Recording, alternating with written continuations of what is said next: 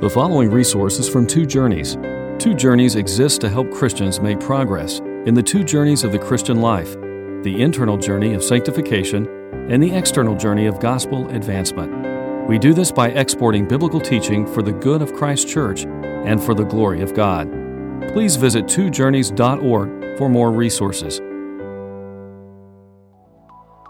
Let's pray together. Father, we bow before your throne of grace, acknowledging that apart from you, we can do nothing. And Lord, we desire that this time be richly blessed, but we know that it will only be blessed if you send forth your Holy Spirit, the same Spirit that inspired John so many centuries ago to write the book of Revelation. Be with us now to interpret it and to apply it to our hearts. We pray in Jesus' name. Amen. Turning your Bibles to Revelation chapter 10 to continue your incredible study in this book. I think it's marvelous that Danny Akin decided to walk through this book of Revelation, and you've already seen some incredible things, and we're going to walk through now Revelation 10, 1 through 11. Now, the book of Revelation, the apocalypse, the unveiling, pulls back the veil between the physical and spiritual world like no other book of the Bible. That veil is pulled back, and as we peer into the invisible spiritual world, we can see more things there than we could possibly have conceived with our unaided imaginations. Certainly, most significant reality that we can see by the book of Revelation is the glory of God, the triune God, God the Father seated on a throne of glory, God the Son, Jesus Christ, pictured as a high priest, robed and walking through the seven golden lampstands. Also as a lion ready to roar out with power, as a lamb looking as if it had been slain. And God the Spirit, pictured as a sevenfold lampstand, blazing with the fire of holiness and of truth.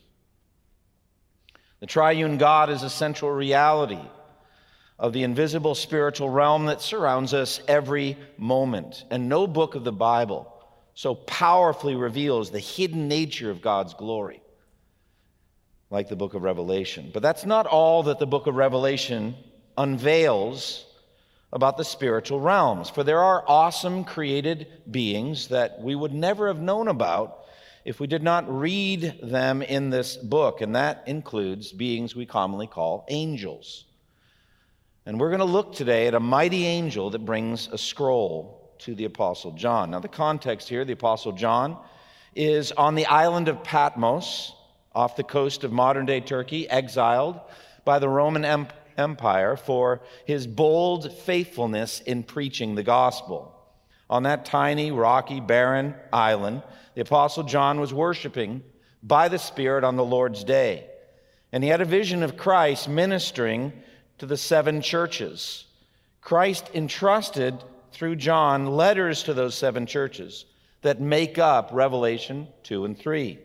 Then John is commanded by Christ himself to ascend through the sky, through a doorway open for him in heaven, to learn about the future. John was empowered, supernaturally empowered by the Spirit to ascend in a vision. And he passed through that doorway into the heavenly realms and immediately saw a throne in heaven with someone seated on it, central reality of the universe. That throne is the throne of Almighty God, the Father, the creator and ruler and sustainer of the entire universe. God, the creator, is worshiped in heaven in Revelation 4 by the 24 elders and by 4 living creatures and by 100 million angels. In the right hand of God, there is a scroll sealed with 7 seals, and Jesus steps forward, the Lion of the tribe of Judah, looking like a lamb that had been slain.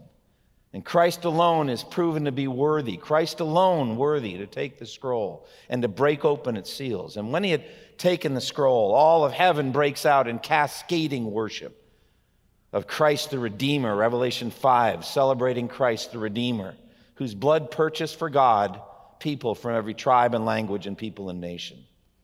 And then Jesus began breaking open those 7 seals, one after the other, and as he did, events began unfolding on earth. The 4 horsemen of the apocalypse bring false peace and war, famine and death. And the martyrs who were slain would be slaughtered for the word of God under the altar, crying out for vengeance. And with the sixth seal, the end of the physical universe. And at the end of chapter 6, the terror-filled inhabitants of the earth seek refuge and they cry out. The great day of the wrath of God and of the Lamb has come, and who shall be able to stand? Who shall be able to stand in the day of God's wrath? Well, Revelation 7 answers that question. The redeemed are able to stand in the day of God's wrath.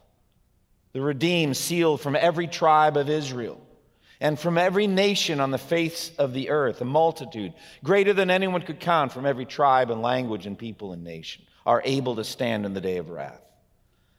And then the Lamb breaks open the seventh seal, which gives way to the seven trumpets. And the first 6 of these 7 trumpets sound in Revelation 8 and 9, resulting in terrifying judgments on the vegetation, green growing things, on the oceans, on the fresh water, on the sun, the moon, and the stars.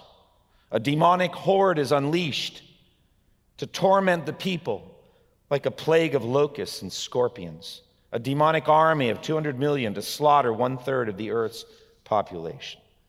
And so we come to Revelation 10. Before the 7th trumpet sounds, a vision of a mighty angel and a little scroll, and the recommissioning of the prophet John to speak future words of sweetness and bitterness that we desperately need to hear and even to eat. Listen now to Revelation 10. Then I saw another mighty angel coming down from heaven, and he was robed in a cloud with a rainbow above his head, and his face was like the sun, and his legs were like fiery pillars. He was holding a little scroll which lay open in his hand, and he planted his right foot on the sea and his left foot on the land. And he gave a loud shout like the roar of a lion, and when he shouted, the voice of the 7 thunders spoke. And when the 7 thunders spoke, I was about to write, but I heard a voice from heaven say, "Seal up what the 7 thunders have said, and do not write it down." Then the angel I had seen standing on the sea and on the land raised his right hand to heaven, and he swore by him who lives forever and ever, who created the heavens and all that is in them, the earth and all that is in it, and the sea and all that is in it, and said, "There will be no more delay. But in the days when the 7th angel is about to sound his trumpet, the mystery of God will be accomplished, just as he announced to his servants, the prophets." Then the voice that I had heard from heaven spoke to me once more. "Go, take the scroll that lies open in the hand of the angel who is standing on the sea and on the land." So I went to the angel and asked him to give me the little scroll. He said to me, "Take it and eat it. It will turn your stomach sour, but in your mouth it will be as sweet as honey." I took the little scroll from the angel's hand and ate it. It tasted as sweet as honey in my mouth, but when I had eaten it, my stomach turned sour. Then I was told, "You must prophesy again about many peoples, nations, languages, and kings." So we begin in our exposition with the mighty angel described in verses 1 through 4. And who are angels? What does this word mean? The word literally means messenger. Angels are created spiritual beings who have not a physical experience or existence as we do, no birth, no aging, no death. They are spirits, not flesh and blood. There are good angels who obey constantly the will of God, and then there are wicked angels called demons, led by their wicked king, Satan. Their activity in the Bible throughout the Old Testament and the New Testament is in some sense summed up in Hebrews 1:14. Are not all angels ministering spirits sent to serve those who will inherit salvation? Now, what are the benefits of studying angels in Scripture? First, understanding more of the complexity of the invisible spiritual realm that God has made. Secondly, knowing how protected we are, that angels fight for us and they keep us from being tempted and they keep us from being attacked beyond what we can bear. And thirdly, they give us servants of God to imitate. in their passionate, prompt, heartfelt obedience, so that we can fulfill the statement we constantly make in the Lord's Prayer. May your will be done on earth as it is in heaven. The angels are the ones obeying God in heaven. All right, fine, but what are the dangers of focusing on angels? Well, many false depictions, artistic depictions of angels drive me crazy, friends. I mean, you've seen these pictures. I mean, are there any female angels in the Bible? I don't know. There may be one in Zechariah, a couple in Zechariah, but other than that, no. It seems like they're mighty warriors. But they're always depicted either as like little babies that need a diaper change or beautiful women with flowing hair. But in any case, the problem is starting with the artist's own imagination and not with Scripture. That's a problem. People are tempted to worship angels for their glory. Even John was tempted to do this twice at the end of the book of Revelation. And Satan zeroes in on this, and even as we are told, masquerades as an angel of light, 2 Corinthians 11:14. And so false religions, all of the false religions in the world are propped up by demons who are God and goddess impersonators, because those who worship idols are really worshiping demons. And so that's the danger here. Now, how are angels especially active in the book of Revelation? Well, 73 of the 188 mention of angels in the New Testament are found in the book of Revelation. That's a huge percentage. Since Revelation is all about the unveiling of the invisible spiritual realms, it's not surprising at all that angels figure so prominently in this incredible book. Angels are depicted around the throne of God, worshiping Him continually. This is the most powerful activity and delight of angels. Angels are directly active in the book of Revelation in unleashing the wrath of God on the earth. For example, in Revelation 8 and 9, angels sound the 7 trumpets, bringing terrifying judgments on the earth. And then later, Revelation 16 shows angels pouring out bowls of God's wrath on the earth and celebrating His justice in what He's doing. Perhaps the most important role of angels up to this point in redemptive history has been their activity in delivering the Word of God to the people of God, something we generally don't think about. We do believe, as evangelicals, in the inspiration of the Scripture by God through the Holy Spirit, but angels are depicted in some sense as messengers or deliverers of the Word of God to earth. For example, Revelation 1, an angel was tasked to bring the book of Revelation itself to John. The law of Moses, it says, was put into effect through angels. Both Paul and Stephen tell us this. Angels carry messages from God to the prophets, and that's exactly what this angel is doing here in Revelation 10. He's carrying a prophetic message in the form of a scroll to John. There is also, I believe, a clear parallel between this incredible chapter, Revelation 10, and Daniel chapter 10. Don't turn there, but if you remember in Daniel, Daniel's a prophet, and God sent an angel, a mighty angel, to bring him a revelation of the future of Israel, of what would happen, and it's depicted in Revelation 11 on into chapter 12, or Daniel 11 on into Daniel 12. But this angel is so overpoweringly glorious that Daniel is on the ground, laid out, unable to breathe. It knocked him to the ground in terror, and we get that same kind of glory here with this angel. Look at verses 1 through 3. Then I saw another mighty angel coming down from heaven. He was robed in a cloud, with a rainbow above his head, and his face was like the sun, and his legs were like fiery pillars. And he was holding a little scroll which lay open in his hand. And he planted his right foot on the sea and his left foot on the land. And he gave a loud shout like the roar of a lion. Well, the text describes him as another mighty angel. In other words, he's like some of the other incredible angels John has already seen so far in his vision. John describes him as mighty. He is powerful, a warrior, able to make war. He's coming down from heaven. This means John is now no longer in heaven in his visions, but he's back down on earth, and the angel comes down to where he is. He is robed in a cloud. Often in the Bible, clouds represent the impending judgment, the wrath and judgment of God, the storm clouds of God's judgment. And yet there is a rainbow above his head, above the head of the angel. This, of course, harkens back to the end of the flood and God's promise. His face was like the sun. Again, the sense of a radiant, brilliant heavenly light. Angels shine like the sun in glory. His legs are like fiery pillars. This must remind us of the pillar of fire that protected Israel from Pharaoh's army and then led Israel through the Red Sea and through the desert. And he's holding a little scroll laying open in his hand. The scroll, the delivery of the scroll, is the purpose, the focus of the entire vision. It is his reason for coming down from heaven to interact with John. It is called little, but its impact on the world is incalculable. It's like the relationship between a tiny mustard seed and a vast tree that grows from it. How can we calculate the impact of the revelation that the angel came to deliver to John? By contrast, the prophet Daniel was told to seal up several of his visions for the future. Their meanings would be hidden until the time came.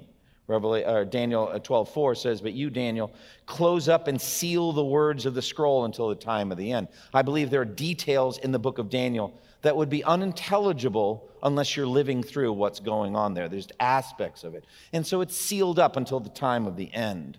Now, in this open scroll here in Revelation 10 lays the revelation of the mysteries that God will only grant through his prophet at the end of the world.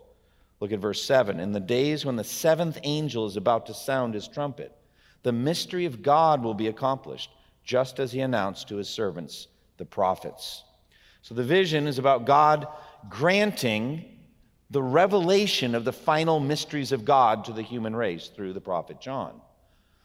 Beyond the scroll, the angel takes a mighty stance on the surface of the earth. Look at verse 2 and 3. "He planted his right foot on the sea and his left foot on the land, and he gave a loud shout like the roar of a lion." So this stance is like one of a mighty warrior on the battlefield who cannot be moved from his position. And John tells us that his right foot is in the sea, his left foot on the land. I don't know why the right and the left foot are signified. If I can just say, for all expositors, especially of the book of Revelation, it's good to say, "I don't know." Okay? You don't have to say it after me, but just learn to say, "I don't know." All right? When you don't know, say, "I don't know." So I don't know why the right foot and the left foot. I have no idea, but it's told us. It does give us, however, a sense of this warrior angel's mighty power, but also the sense that the message he comes to bring encompasses the entire surface of planet Earth. It will affect all the creatures of the heavens. For the angel's head reaches to the clouds and his face is like the sun. It will affect all the creatures of the earth, for his left foot is there, and of the sea, for his right foot is there. The word of God, small as it may seem in his hand, is more permanent than any of them. For heaven and earth will pass away, but God's word will never pass away. This angel's voice also is like the roar of a lion, the overpowering might of God in his unbreakable word. And then comes the seven thunders and the limitation of the revelation. Look at verse 3 and 4. "When he shouted, the voices of the seven thunders spoke. And when the seven thunders spoke, I was about to write. But I heard a voice from heaven say, 'Seal up what the seven thunders have said, and do not write it down.'" Now, we don't know what the voices of the seven thunders are. Perhaps they're other mighty angels whose voice sounds like thunder. They say certain things that it seems are intelligible to John. He understands them, but he's forbidden from writing them down. They're sealed up. They're not given to the human race. Like what happened with the Apostle Paul when he was caught up to paradise. You remember that? And it says in 2 Corinthians 12:4, he heard inexpressible things that man is not permitted to tell. In other words, I can't put them into words, and I'm not allowed to try.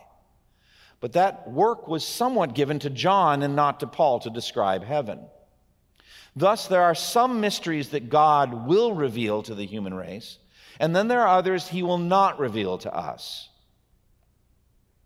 And so we have in Deuteronomy 29:29, the secret things belong to the Lord our God, but the things revealed belong to us and to our children forever. Now I believe, as I've written in my book on heaven, there will be no secrets in heaven. Everything that God has ever thought about the unfolding of redemptive history will be made plain to us in due time in heaven. Now that's the heavenly education. I could easily lurch off into that right now, and I'd love to do it, but I'm going to stick to Revelation 10. But right now, there are many things that have not been revealed to us. They're secret. Now, in verse 5 through 7, we have the message from the angel. We could sum it up in one phrase. There'll be no more delay. No more delay. That's what we're talking about. But he takes a solemn oath. Look at verse 5 and 6. Then the angel I had seen on the sea and on the land raised his right hand to heaven. And he swore by him who lives forever and ever, who created the heavens and all that is in them, the earth and all that is in it, and the sea and all that is in it, and said, there will be no more delay. So we have this angel in this powerful stance. He raises his right hand to heaven and takes an oath. This is an oath stance. The taking of this oath is for the purpose of giving a sense of absolute certainty to John. Oaths are taken and they give certainty. The book of Hebrews tells us that. And he swears by the eternal God, the God who lives forever, whose kingdom never changes. He swears by the Creator God, the King of all creation.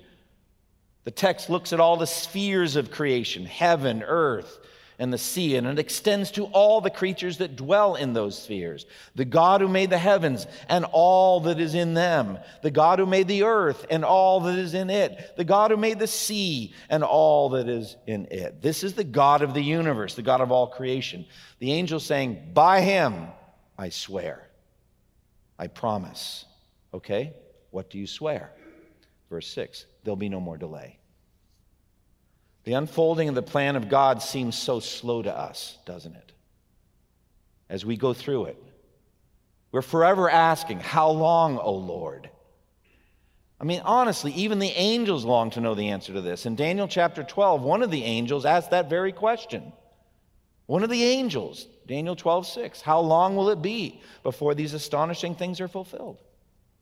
We see the martyrs under the altar, in the fifth seal, asking the very same question. They're in heaven and they're asking, Revelation 6, how long, sovereign Lord, holy and true, until you judge the inhabitants of the earth and avenge our blood? How long will it be until we're avenged? And then they're told to wait a little longer. But there will come a time when human history will come to an end, rapidly even. This is in the middle of the seven trumpets. The next thing that will happen in the book of Revelation is the sounding of the seventh trumpet. So we should effectively transport ourselves in our minds and our hearts to that point in history. All of these events have happened, including the terrifying ecological plagues described in Revelation 8. And then the even more terrifying demonic plagues described in Revelation 9. That when those things have happened, the time will be very short indeed at that point. Very short. Jesus himself said in Matthew 24:22, if those days had not been cut short, no one would survive. But for the sake of the elect whom he has chosen, the Lord has shortened them. So what is the significance of this promise? Well, those days will be so severe, so terrible, so terrifying that it will be vital for the people of God to know that they will not last very long. I actually think this is what the counting of the days, the mysterious counting of the days at the end of the book of Daniel is all about. They're just not going to last long, and the people living through it will need to know how long. And so there's a mysterious counting of the days that we can't understand, but they'll know exactly what that's about. And so the mystery of God in those days finally will be accomplished. Look at verse 7. But in the days when the seventh trumpet is about to sound, or the seventh angel is about to sound his trumpet, the mystery of God will be accomplished, just as he announced to his servants, the prophets. So when you get to that point in redemptive history, it's not going to be very much longer. The mystery of God will be fulfilled. Now, what is that? The mystery of God is his plan for redemption. It is God's plan for the human race. Well, lots of passages speak about this mystery of God, but I like Ephesians 1, 9 and 10 the best of all. There it says, and he made known to us the mystery of his will, according to his good pleasure, which he purposed in Christ to be put into effect when the times will have reached their fulfillment. Listen, to bring all things in heaven and on earth together under one head, even Christ. That's God's purpose for redemption. Sin had a fragmentation grenade effect on the universe, blowing it apart. Christ in his redemption puts all things back together and makes them one under one head, even Christ. That's the mystery of God's purpose. That's what this is all about. An end to the fragmentation grenade explosion that sin and wickedness has had on God's beautiful universe. the end to rebellion and disunity caused by sin. This is the mystery that was hidden in the mind of God before the foundation of the world, but it's been gradually revealed step by step by God's holy apostles and prophets. The book of Revelation represents the final stage of prophetic unfolding of the mysterious plan of God in writing ahead of time, given to us to read, like we're doing this morning. And in the days of the seventh trumpet, the end of all those messages, all the messages ever given throughout the Old Testament prophetic books and throughout the New Testament as well, all the messages of the prophets and the apostles will be accomplished. They will be fulfilled. And to that end, the angel has come to recommission the Apostle John to finish his writing, the rest of the book of Revelation. And so the mission of the angel is the commissioning of John. Again, verse 8 through 11. Then the voice that I had heard from heaven spoke to me once more. Go, take the scroll that lies open in the hand of the angel standing on the sea and on the land. So the giving of the scroll, as I said, is the whole reason for the mission of this mighty angel, for his descending from heaven to earth. And so, verse 9, it says, So I went to the angel and asked him to give me the little scroll. But the angel told him something about the scroll and the effect it would have on him, and indeed on every faithful heart that receives its message. Look at verse 9 and 10. He said to me, Take it and eat it. It will turn your stomach sour, but in your mouth it will be as sweet as honey. I took the little scroll from the angel's hand and ate it. It tasted as sweet as honey in my mouth, but when I had eaten it, my stomach turned sour. So the angel told John to eat the scroll, representing the prophetic revelation of the future.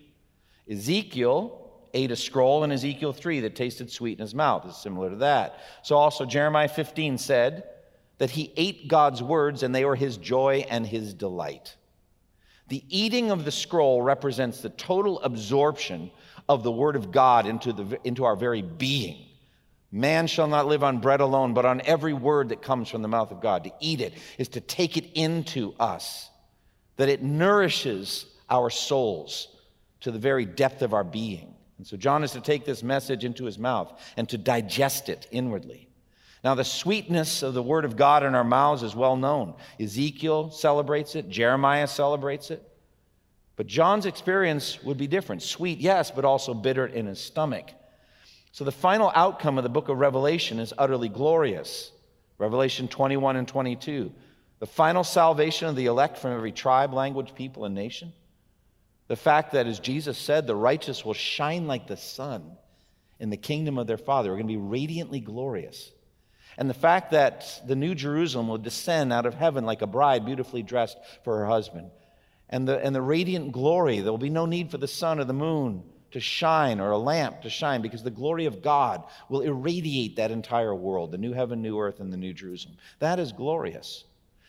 What could be sweeter than that? What could be sweeter than that?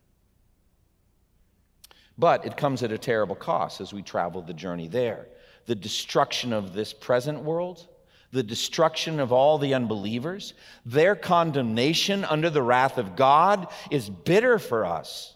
This is why Jesus wept over Jerusalem. This is why Paul says in Romans 9, I have great sorrow and unceasing anguish, for I could wish that I myself were cursed and cut off from Christ for the sake of the unbelieving of my people, the Jews.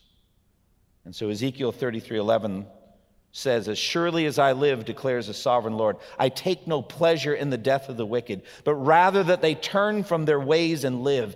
Turn from your evil ways. Why will you die, O house of Israel? And so I think that's the bitterness of all of this as we read the judgment and destruction that's coming and the condemnation in the lake of fire that will certainly come on unbelievers. So then John is recommissioned to preach to the nations. Verse 11, I was told you must prophesy again about many peoples, nations, languages, and kings. So John's eating of the scroll results in his writing of a prophetic message that the entire world must hear. John, you must prophesy. It is necessary for you to do this. You must write this message down for the world. John is called by God, and he has no choice in this matter. He must do it. Now, the Greek's a little unclear. Either you must prophesy about many nations, as in the ESV, meaning they are the topic of his prophetic words, or before many nations, as in the KJV, meaning they are the audience. But either way, that's the focus. And here we have peoples, nations, languages, but also mentioned are kings. Now, the word of God overrules and outlasts worldly kings. Isaiah 40 says he brings princes to naught and reduces the rulers of the world to nothing. No sooner are they planted, no sooner are they sown, no sooner do they take root in the ground than he blows on them and they wither, and a whirlwind sweeps them away like chaff. The word of God, however, lasts forever and ever. However, Isaiah 52:15 says some of those kings may well be converted. Some of those kings of various nations may hear the word of God and believe. As Isaiah 52:15 says, so will he, Christ, sprinkle many nations, and kings will shut their mouths because of him. For what they were not told, they will see, and what they have not heard, they will understand. All right, well, that's the text. Let's take a few minutes on application. We'll be done. First of all, thank God for the written word of God. Thank God that we have this Bible that came from the scroll. And we get to read these words. What a gift this is from our loving God to give us this scripture. Secondly, understand the reality of the invisible spiritual realms that surround us. God hides them from you because you can't handle seeing them. Daniel was on the ground unable to breathe.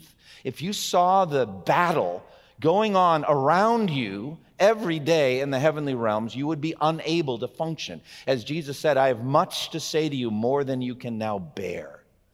Now, I believe when we get to heaven and we see our lives in retrospect, we'll be able to see it because we can handle it. But right now, we just learn from the Bible about the invisible spiritual realms and the warrior, the mighty, holy warriors that are fighting for us. But you must know that their wicked counterparts are as powerful as they are. And these angels and demons, it seems, in the book of Daniel, battle it out on roughly equal terms. And that's the battle, the warfare that's going on. But God's purpose always will prevail. Thirdly, understand the terrible road that still lies ahead of us before God's glorious plan is fulfilled. I mean, think about all of the people that are concerned about the ecology of the earth. They're green people, so to speak. Have they not read what's going to happen in Revelation 8? I don't have any problem with being concerned about ecology. We are stewards of the earth. But God's going to rip it to shreds. And that's a judgment. It started from the very beginning when he cursed the earth because of Adam's sin. This is the consummation of that curse. And it's going to be completely destroyed. A third of the sea is going to turn to blood. A third of the drinking water turn to blood. It's going to be destroyed, burned up. Let's understand also the judgments that are going to come on the wicked and the unbelieving of the world. And let's grieve over it. The grief for sin is not for heaven. The grief for the lost will not be in heaven. We're not going to mourn at all then. It's for now. It's to motivate us to share the gospel with lost people. That's why we weep. That's why we move. And understand that. Fourthly, let this chapter warn us against all the evils and deceptions of sin. Ephesians 5 puts it this way: among you there must not be even a hint of sexual immorality, or of any kind of impurity, or of greed, because these are improper for God's holy people. Nor should there be obscenity, foolish talk, or coarse joking, which are out of place, but rather thanksgiving. For of this you can be sure: no immoral, impure, or greedy person, such a man as an idolater, has any inheritance in the kingdom of Christ and of God. Let no one deceive you with empty words, for because of these things, these sins, God's wrath is coming on the earth. So the reason that all the wrath we read about is caused by human wickedness and sin. So we, as God's holy people, must flee from these evil things. Fifth, let's understand the delay. The text says at that point, there'll be no more delay. Right now, there is a delay going on. And we need to understand the reason for it. As we look around and see everything going on as it always has, it seems, from the beginning of creation, we could be lulled into a sense that these things aren't really going to happen. They are going to happen. They're coming. The delay, Peter tells us in 2 Peter, is for salvation. This is the reason why God is waiting. He is patient with us, not wanting anyone to perish, but everyone to come to repentance. That's the reason for the delay. And therefore, 6, let's be active in sharing our faith. The passion we have at FBC Durham right now, and we've been praying for it for weeks now, is that a durable culture of evangelism that results in constant, effective outreach to the lost in our community will result in the conversion of many people. That's what we're praying for. This seminary is committed with the word go to sending missionaries to the ends of the earth and even within our own nation. And so we need to be passionate, as Peter said, to look forward to the day of God and speed its coming by evangelism and missions. Close with me in prayer. Father, thank you for Revelation 10. Thank you for the things that we've learned and the ways that we can apply this text to our hearts. Thank you for the power of the Word of God and of this little scroll that started little but has had a massive impact on the fate of the earth. Lord, we pray that we would drink in and eat the Word of God, and that it would be sweet and bitter as it needs to be in our hearts to motivate us to the action and the good works you've called us to do. And we pray in Jesus' name. Amen. The following resource is from Two Journeys. Two Journeys exists to help Christians make progress in the two journeys of the Christian life, the internal journey of sanctification and the external journey of gospel advancement. We do this by exporting biblical teaching for the good of Christ's church and for the glory of God. Please visit twojourneys.org for more resources.